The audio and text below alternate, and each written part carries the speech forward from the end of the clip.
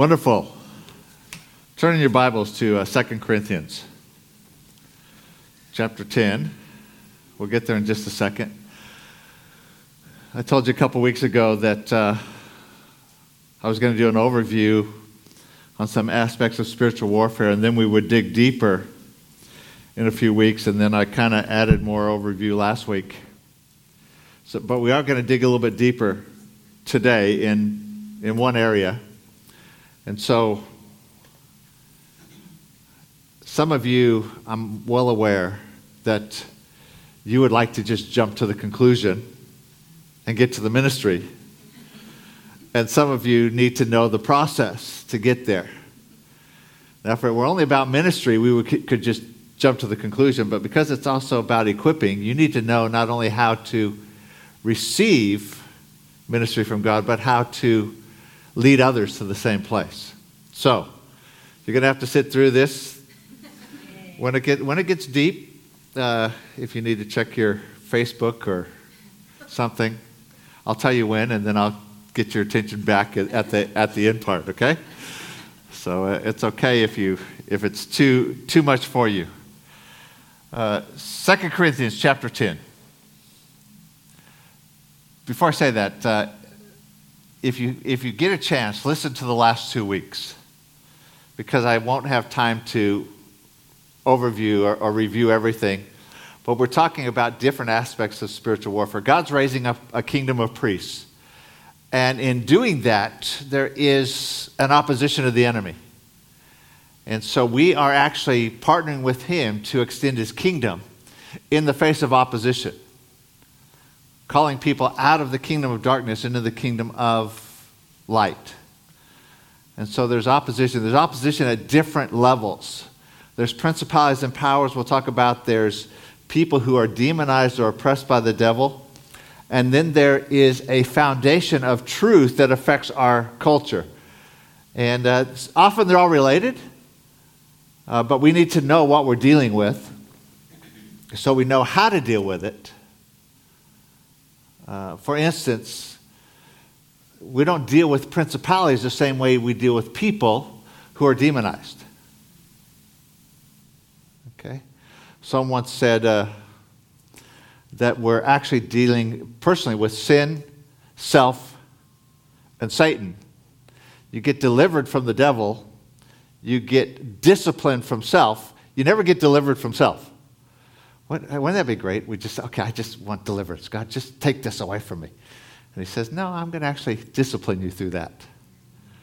Okay, there's something of, one of the fruits of the Spirit is self-control. That's not one of the most popular ones. We like love, joy, peace, patience, kindness, gentleness. Forget that last one, self-control. Okay, that's the fruit of the Spirit. We don't get delivered from self. So, I'm getting sidetracked. Sorry. I'm really trying hard not to get sidetracked because there's so many areas we could go deeper on, and I want to just focus on one today. And so, if I get sidetracked, Tim will straighten me out. 2 Corinthians chapter 10, verse 3, and though we walk in the flesh, we do not war according to the flesh. We still live in the flesh. Even though we're born again, we still live in this physical body. Our physical body is how we interact with the world around us. Our soul is our mind, will, and emotions, and our spirit is how we interact with God. And if we have things in the right order, our spirit leads our soul and our body. But if we don't have things in the right order, our body leads, our flesh leads according to the interaction with the world. Or our soul leads, our emotions. That's what the world teaches us. Your emotions are intended to follow your will and follow your spirit. Kind of like a trailer follows a car. I saw a guy the other day driving down the freeway, and I just passed a guy who was trying to back a trailer into his driveway, and he did a really good job. I thought, how come you never see a car going down the freeway backwards with the trailer leading? But see, your will is like the car, and your emotions are like the trailer. If the trailer follows the car, it goes well. if your emotions follow your will and your will is submitted to your spirit, you go well. But if you get it backwards, you end up crashing. And I'm getting sidetracked. For though we walk in the flesh, we do not war according to the flesh. For the weapons of our warfare are not carnal or fleshly, but mighty in God for pulling down strongholds. That word means fortresses or castles. You ever see a castle and they have the wall, but inside they have the stronghold, which is where they would retreat to. It was the most fortified place. Casting down arguments, that word literally means reasoning or thoughts. And every high thing, some would say that means pride, but it also means lofty attitude or barrier against the knowledge of God or knowing God, bringing every thought captive into the obedience of Christ. So strongholds are beliefs or reasoning that become barriers to knowing God. We have certain things, certain misrepresentations of God. We've been taught, you were being taught about God long before you were able to read the Bible. When I was a little kid, I went to school when I was 5, and my mom told me, when you go to school, I won't see you, but God sees you. Now, what happened when I misbehaved and she saw me is I got disciplined. My parents still believed in spanking, and I got spanked. And so what that put in my little 5-year-old mind was that if I get out of line, God's going to spank me. How many of us carry those kind of ideas? If we do the wrong thing, if something bad happens to us, it's because it's God spanking us and we've done something wrong. Have a flat on the freeway. Oh, what did I do? Why do I deserve this? We have wrong concepts. Strongholds are belief or reasoning that become fixed in our thinking and our barriers to knowing God. Question is that you need to understand that these strongholds are spiritual and not just natural. And here's where we're going to go deeper for a few minutes. I can give you about 15 minutes if you need to check your Facebook. Now's the time. Daniel chapter 20, chapter 10, verse 20. Some of you are quick enough to realize there was no 20 chapters in Daniel. Right, Tim? He knew that. The story here is that Daniel was seeking God and he began to fast. And he fasted 3 weeks. And angel appeared to him and basically said, from the first day that you began fasting, I was sent with a message for you, but I've been withstood by this principality of Persia, the prince of Persia. And it goes through this whole thing, and I won't get into it because I just want to touch a couple things. He said, in verse 20, do you know why I've come to you? Basically, he's already told them, and now I must return and fight with the prince of Persia, and when I have gone forth, indeed the prince of Greece will come. Okay, these are not just natural leaders. These are spiritual principalities. Ephesians 6, we read last week or the week before, 12 says we battle not against flesh and blood, but against principalities and powers. So these are not just a king. This is actually a spiritual principality that is set against the kingdom of God. They're actually battling with the angel that God has sent. You still with me? Okay? How's the Facebook? This is the only place that I can see in the Bible where these principalities are actually named. So I think they're key. I think the prince of Persia, or principality of Persia, is actually the spirit of religion. Now I'm going to tell you why I think that. Okay? And then if you agree with me or not, that doesn't matter. But Israel was captive for a 70-year period, from 600 to 530 BC. About that. It's questionable. It could be 10 years either way, 20 years either way. It depends on scholars. But in that time frame, every religion of the world either began or was written down. Is that just a coincidence? See, Buddha lived from 563 to 480 BC. Confucius from 551 to 479. Shintoism, which existed prior to that, which is a Japanese religion, was actually a whole bunch of writings that were unified, and it became a unified religion, the scholars will tell you, in that time frame. Hinduism, which also existed previous as a bunch of different thoughts, the Vedas were written from about 1200 to 100 BC. Bhagavad Gita in the 5th century, and that's when Hinduism began to crystallize. It was codified as a religion. Big exception is Islam, which came about 1,200 years later, but from the same area.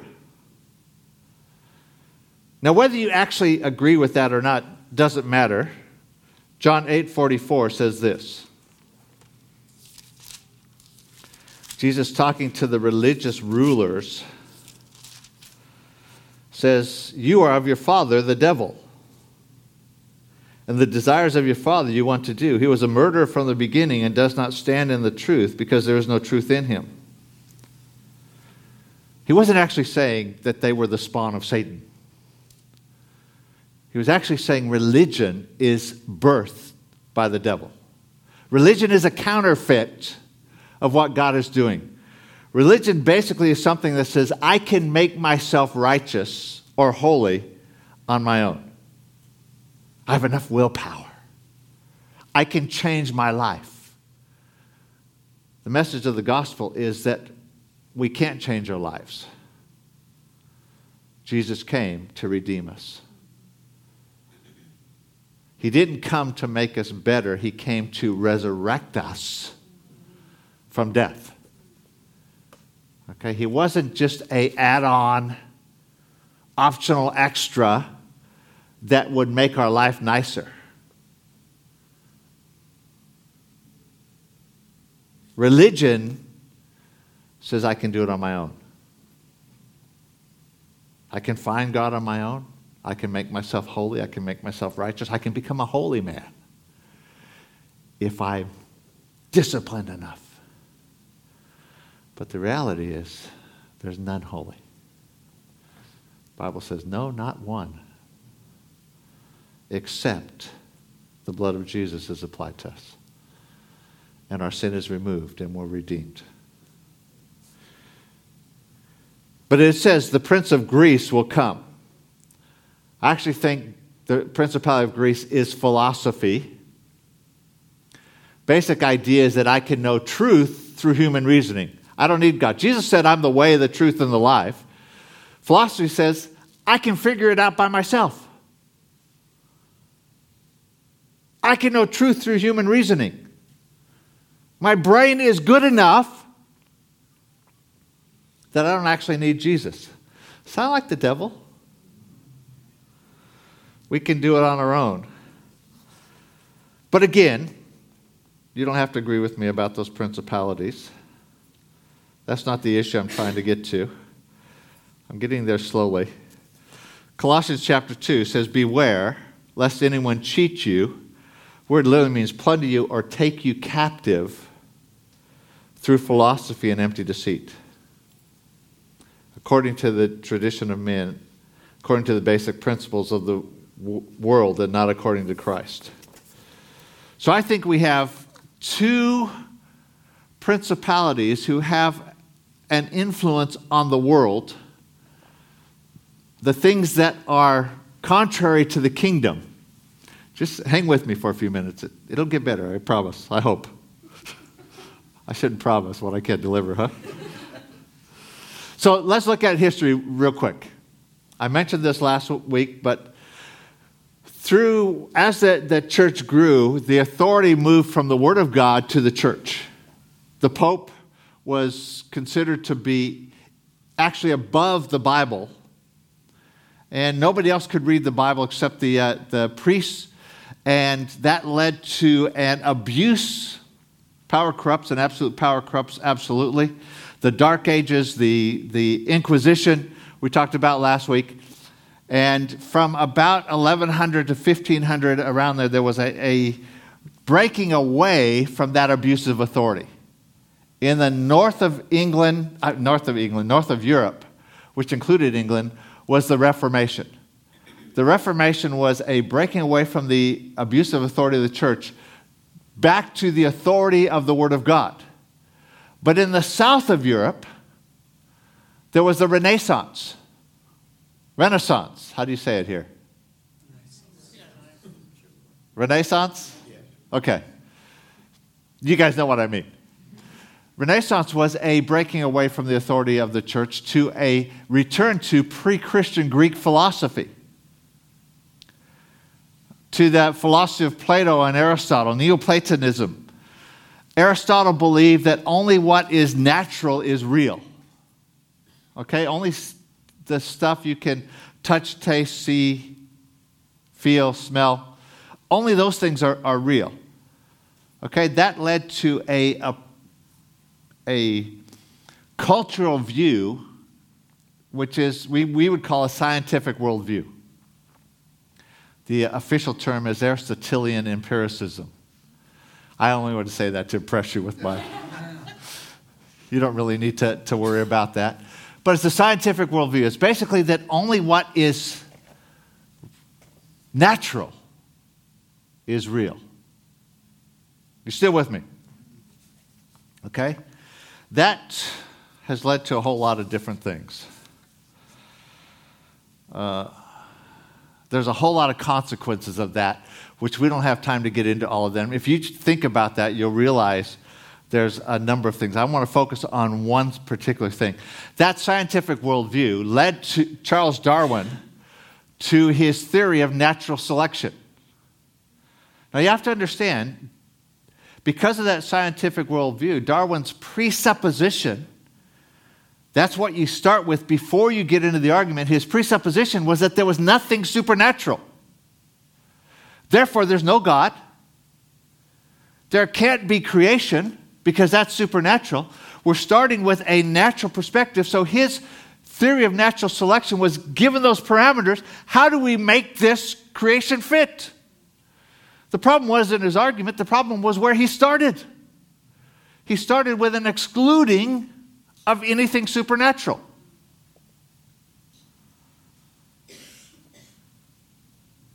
The problem with that is it leads to no inherent value for any single human being.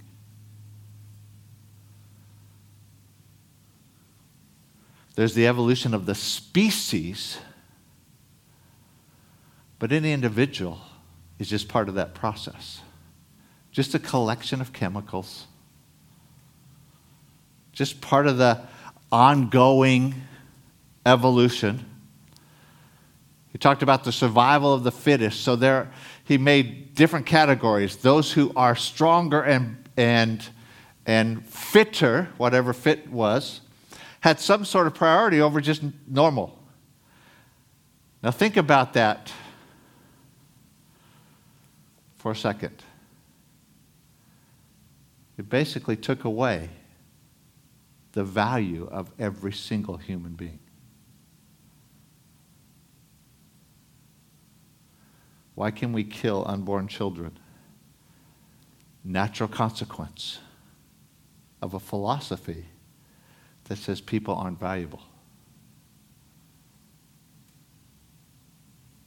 Why in this day and age do we have slavery and sex trafficking? It's a natural consequence of a philosophy that is set against the kingdom of God, that is backed by a demonic stronghold to stop the kingdom and destroy the very people that God wants to release as ministers. Happened a couple times in history. I'm going to get sidetracked here for just 30 seconds. No, a minute. God's going to raise up a deliverer for Israel when they're captive in Egypt. They've been there for 400 years. He's going to raise up a deliverer. He's got a plan. what happens? Somehow the devil becomes aware of the plan. So what do? They took every male child, and they either had to be killed or... So you know the story of Moses. His mother, instead of killing him, hid him in a basket in the river, and it was the daughter of Pharaoh who saw him, took him as her own. He was raised. God had a plan anyway. But the devil's attempt was to try and destroy a whole group of people from which this deliverer would come. Then you get Jesus comes, and what happened? He's born, and Herod finds out about it. So what does he do? He kills every male child in Bethlehem. So we live in this day and age, and we're killing millions of unborn. So it's not just an individual that God's raising up. It's a whole generation that he's raising up. And there's a ploy of the enemy. Hang with me. Spiritual principality behind this thinking that's opposed to the kingdom. So, where does value come from? In Greece, which Greek philosophy became the foundation of Western culture, it's permeated into the culture we live in. In Greece, they actually believed that the gods had relationships with people and made kind of superhumans, Hercules and Aphrodite and all these. And so these superhumans became the standard. And so value of every individual was how close you are to the standard of perfection. So it comes down to athletic ability, hence the Olympics, beauty,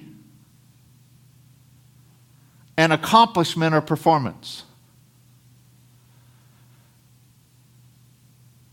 Now, that doesn't affect our culture.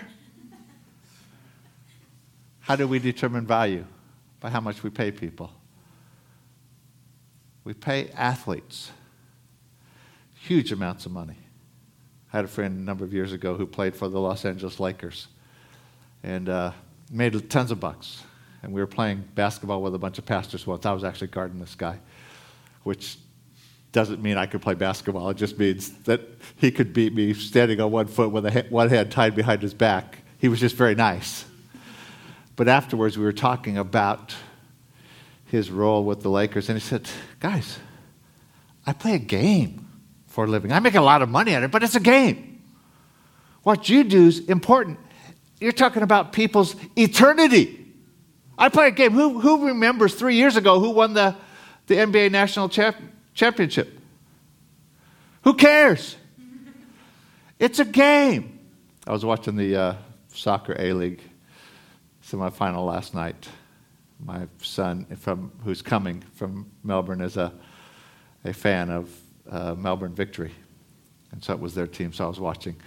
And the emotion involved and the commitment. And some guy scored an own goal, literally 15 seconds left in the game. Victory is ahead, 2-1. And within the last 15 seconds, a guy kicks it, and he tries to kick it away, and he kicks it in his own goal. And he just was crushed. Nobody would talk to him. But they play overtime. So in the first overtime period, he breaks through two guys, runs half the length of the field, and scores a goal. And everyone goes crazy. And he is just in tears because he's redeemed himself. It's a game. It was made up. You still with me? I get excited. So unfortunately, what that led to was competition, comparison, and criticism. Most of us, our value has something to do with competition, comparison, and criticism. I was sharing at a church in Singapore a few years back, and at the end I was talking about this very thing, and at the end had a ministry time, and then there was this guy who was over here, and he was in tears. He was sobbing. Very kind of staid, straight Singaporean gentleman, ran a business, and he was sobbing. And he went and he got his wife and his kids as they came in from the end of the children's church. And he was talking, and I mean, we're ministering, and he's in tears. And I finally went over and said to him, what's happening? He said his whole growing up life, all he ever received from his dad was criticism. No matter what he did, it was never good enough. Now, his dad wanted him to be able to perform, which is where value came in our culture. But his way of getting that was just constantly criticizing everything he'd done. And in the midst of these tears, sobbing, can't hardly talk. He says, I've become my dad. The very thing he hated, he was treating his wife and his kids like that. See, there's something in our culture. It's not natural. There is a demonic stronghold behind it. The result of that in Western culture is that virtually everybody is insecure or feels rejection. Because no matter what you do, it's not good enough. No matter how beautiful you are, you might not be as intelligent as someone else. No matter how athletic you are, you might not be as good looking. Nobody has it all, and so everyone ends up feeling insecure. Okay, just an aside real quick. Okay, I don't want to take away from where I'm going, but just an aside. Look at people differently. Because almost without exception, why they do what they do is because they're insecure. Okay? But we need to look at ourselves. See, most people, the greatest unbelief in the body of Christ is not that God can't do something, but that God can't do it through me.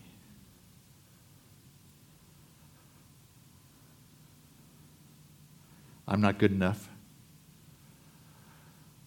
Others are better able to be used by God. We would never say, God can't do it. We'd basically just say, God can't do it through me.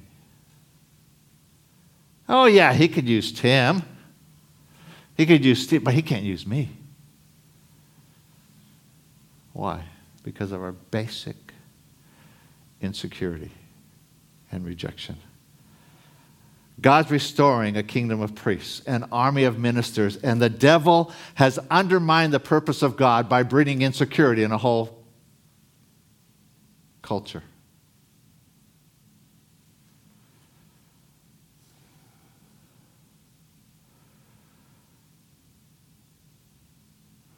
God can do anything, he just can't do it through me.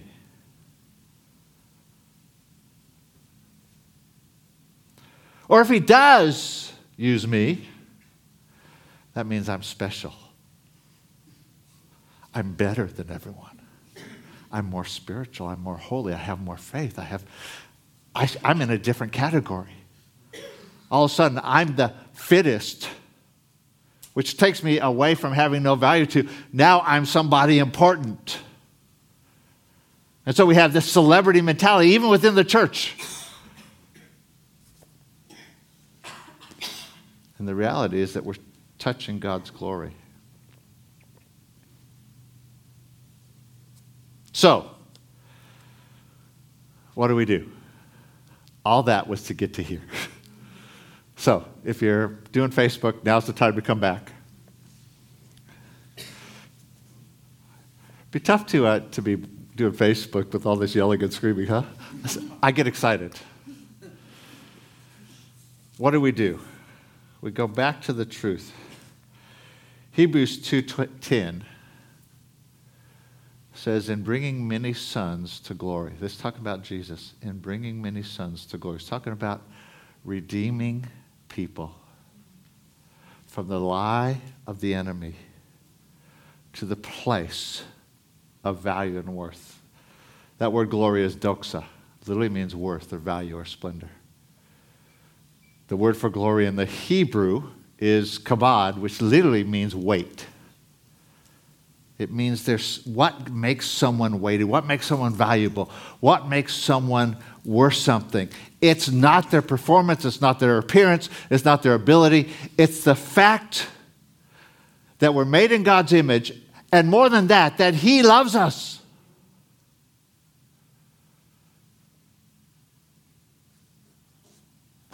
How do I know that? Turn with me to John 17.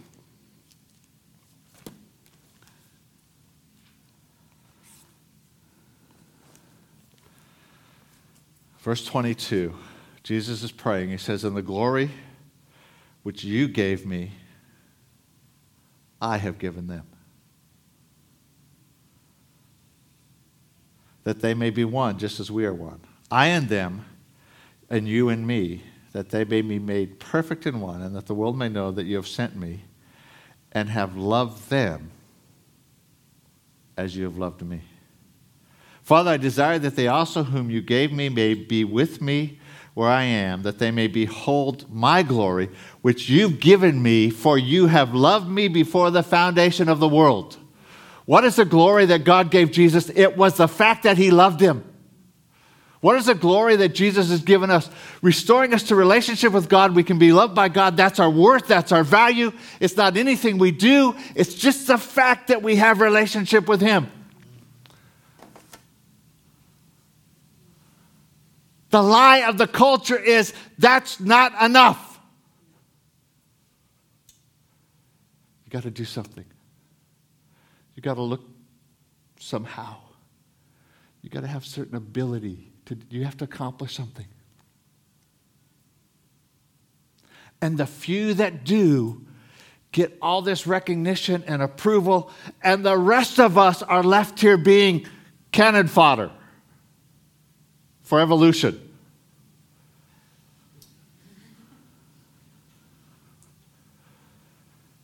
When the truth is that God never intended you to be like anybody. There's no comparison. You have a fingerprint that is unique. In all of human history, there is no reason evolution can figure that out. You have a voice print that's unique. You have an iris print. God made you unique. Not to be conformed to some image, not to be like someone else, not to be compared, but it's your uniqueness that you're made in His image, created for intimate relationship with Him. Nobody will ever have the relationship with God that you have. Because there's no other you, not only in the city, in this nation, in the world today, but in all of human history. All the 10 billion people who've lived on the planet, there's never been another you. I get excited, I'm sorry. So what do? One, we need to expose and reject the lie of the enemy. It's not natural. There is a demonic principality behind the philosophy that says you're only valuable because of your performance or your appearance or your abilities. And then we need to crush rejection and insecurity. God's raising up a kingdom of priests. He needs die. Because there's no one else who can be to Him what you are. He needs Barb. We say, no, he can use Steve. He says, yes, I'm big enough. I can even use Steve. But see, the whole focus of religion and philosophy is we get our eyes off of God and onto ourselves. And we say, God's not big enough to use me. The heavens and the highest heavens can't contain Him. He can use a donkey.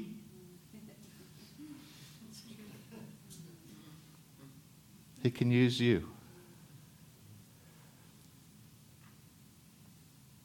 How? In partnership with Him. In intimate relationship led by the Spirit. That's what He's doing. Would you bow your head? for a moment.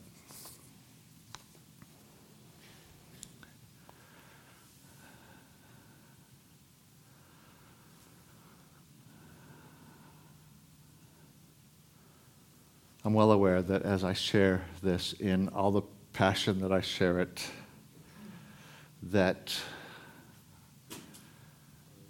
there's probably some here who faced rejection, been bullied, been rejected, been said that you don't match up. Maybe you've had words spoken to you or over you. A guy in Singapore, his dad said, "You'll never amount to anything." Guy had a successful business and family. But see, it's the lie of the devil. Because no matter what you do, it's never good enough. There's some here. You've received those messages. And God just wants to set you free and wash those away this morning.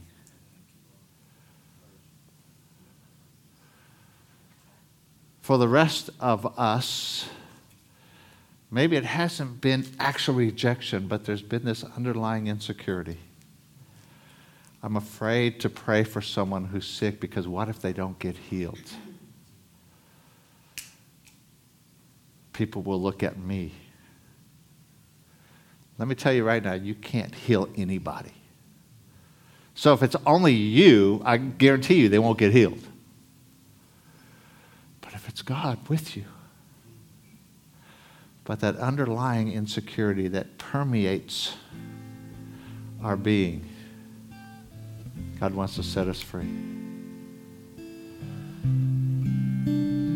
Well, right now, we take authority over rejection. Those who faced rejection, who've been rejected, who have felt rejected, we just expose the lie of the devil, and we take authority over that now in Jesus' name.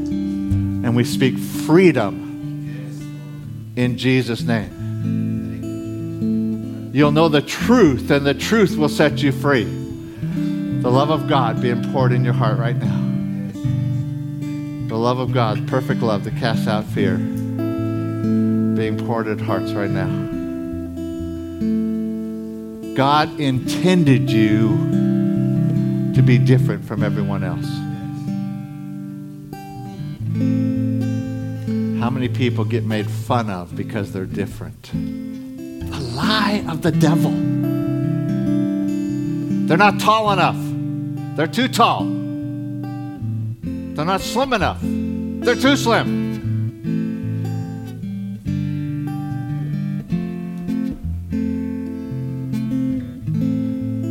Well, right now we take authority over insecurity.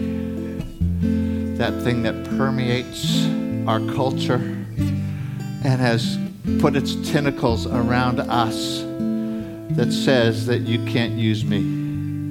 Lord, we just renounce that now and break it off. And say, God, just like Isaiah, here am I. Send me.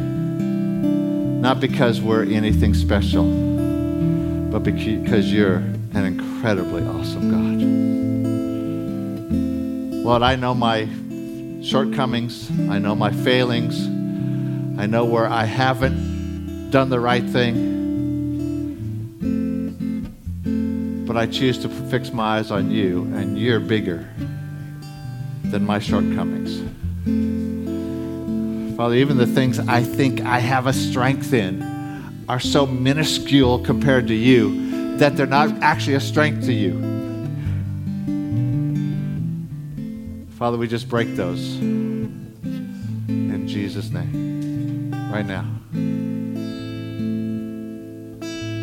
We speak freedom. Your desire is that your church is a place of freedom so that we can be equipped for the work of the ministry. Right now, can we just stand?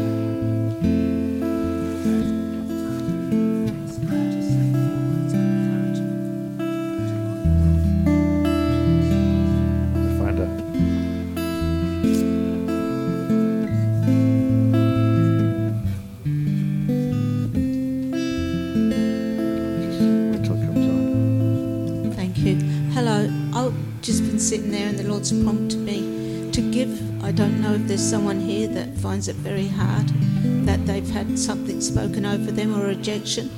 I'd just like to share that I'm an identical twin, and I was born with a hole in my heart, and they didn't have scans in those days, so they didn't know I was there. So when my sister Michelle was born, I was a big surprise to the family. But the joke was, I was the afterbirth. So of course I never felt like I was worth anything. But it's only through God's grace and his undying love for me that he made me feel worthy of who I am. I am not my sister. We may have the same DNA. I don't even know if we do. We're identical. We don't have the same fingerprints. We haven't got the same thoughts, the same minds. We have the same loving Father, but we are unique and different. And we have different gifts that the Lord has given us.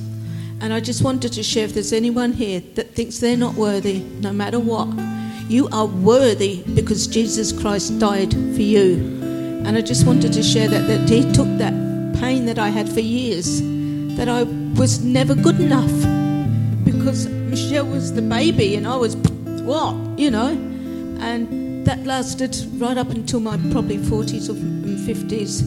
And I just want to thank God so much that he's now let me know without any uncertain terms that I am his daughter. He planned me and knew me before my mother had us. And my mother was so delighted with us, but it was always the family joke.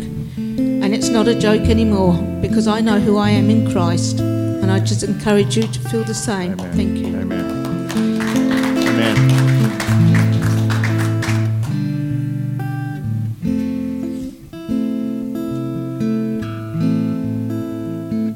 If you just bow your head again, just so you're not distracted by other people. We're never too old for God to set us free. We're never too old for healing to come. Whether it's physical healing or healing of our soul or healing of our spirit as we come into relationship with Jesus. We're never too old.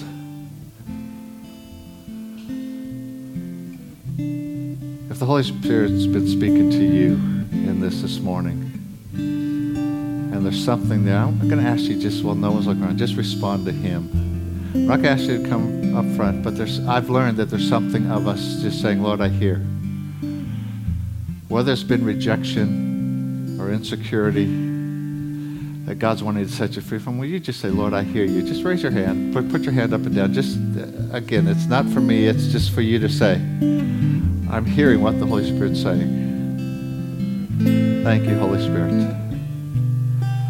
Thank you for your healing. Thank you for your restoring. Thank you for your freedom.